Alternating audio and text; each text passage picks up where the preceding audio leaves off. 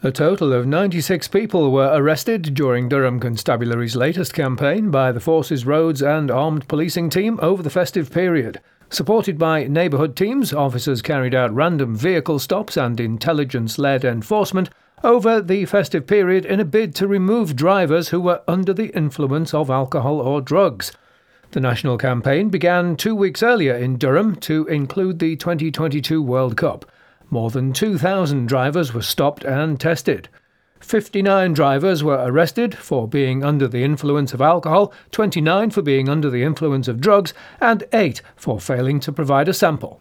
Yesterday morning, a team of officers from Shildon, Sedgefield, Newton Aycliffe and Bishop Auckland gave suspected drug dealers in Shildon a wake-up call after receiving information from the community.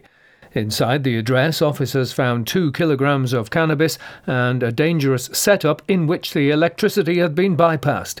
The drugs were seized and a woman in her 40s, who was present at the property, was arrested on suspicion of producing Class C drugs with intent to supply and abstracting electricity. She was taken to Darlington custody and interviewed before being released under investigation whilst inquiries are ongoing.